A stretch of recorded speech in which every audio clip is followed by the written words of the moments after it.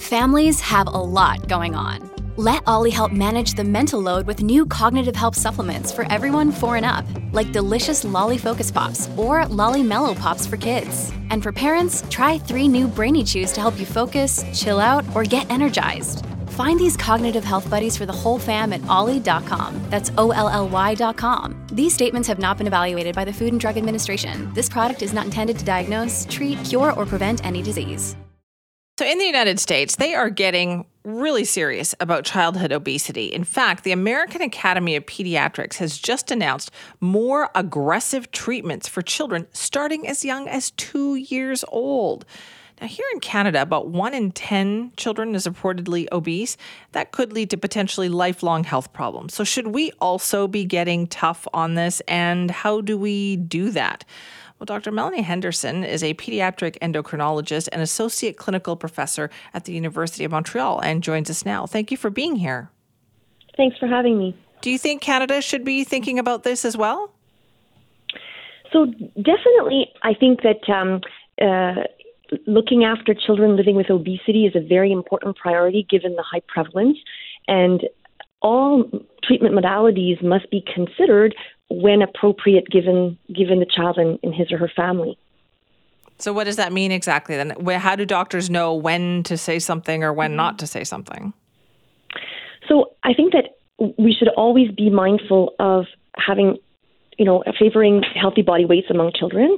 And I think that lifestyle habits remain the pillar of treatment. So the foundation of it is adopting healthy lifestyle habits, favoring healthy nutritional choices, increasing physical activity, improving sleep. And I think that's the key elements in the treatment of pediatric obesity.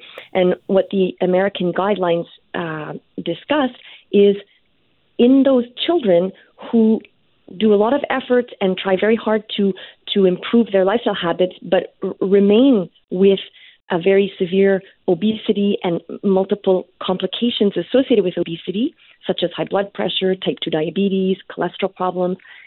Maybe in those children, there may be a place for using alternative strategies such as pharmacotherapy, so medications, or bariatric surgery. But that remains a segment of the larger group of children living with obesity. Does that make sense? Yeah, it does. So you're talking about kids, they're saying kids who are 12 and up, essentially, could be offered weight loss drugs or, as you said, bariatric surgery. And it just, I guess what surprises me, Dr. Henderson, is that we've gotten to a point where we're talking about that for teenagers. Yeah. It used to be that we thought, kids would just outgrow a little bit of excess weight and it wouldn't be much of a problem. And I think that, in the last 10, 20 years, we realized that, first of all, that's a myth, that children at a young age, when they are living with obesity, tend to become adolescents living with obesity and then adults living with obesity, and that there's multiple complications, serious complications associated with obesity in childhood.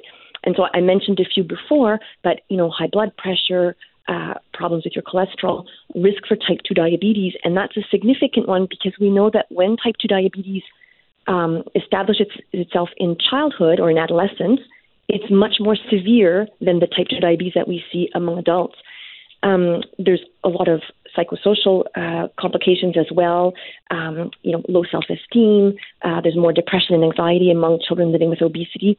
And so it's not something benign. Obesity is a chronic disease that has multiple complications, and that's multifactorial. So the old adage of, eat less and exercise more, it's really inadequate, and it's an oversimplification of what is a complex chronic disease. Yeah, how did we get to this point then where we're talking about all high blood pressure and diabetes and all of these things in children? Like, what led us to this point, do you think?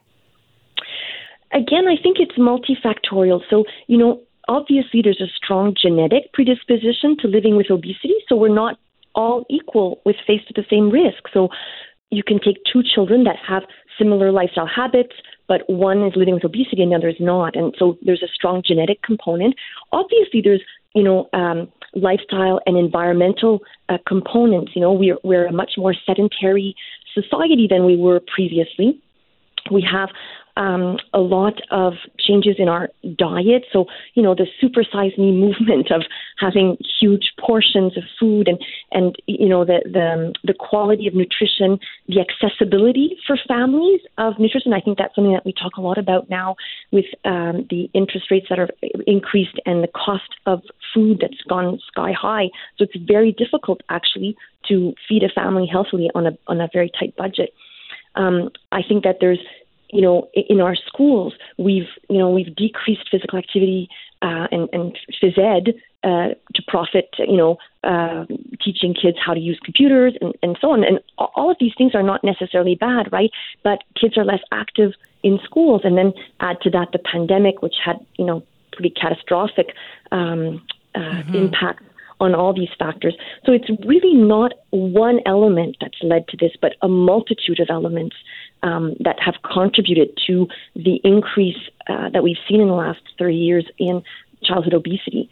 And then the consequence of that has been all these serious complications that tend to track into adulthood and have very significant impacts on mortality rates and health overall. Dr. Henderson, thank you so much for that today. You're so welcome. Thanks for having me.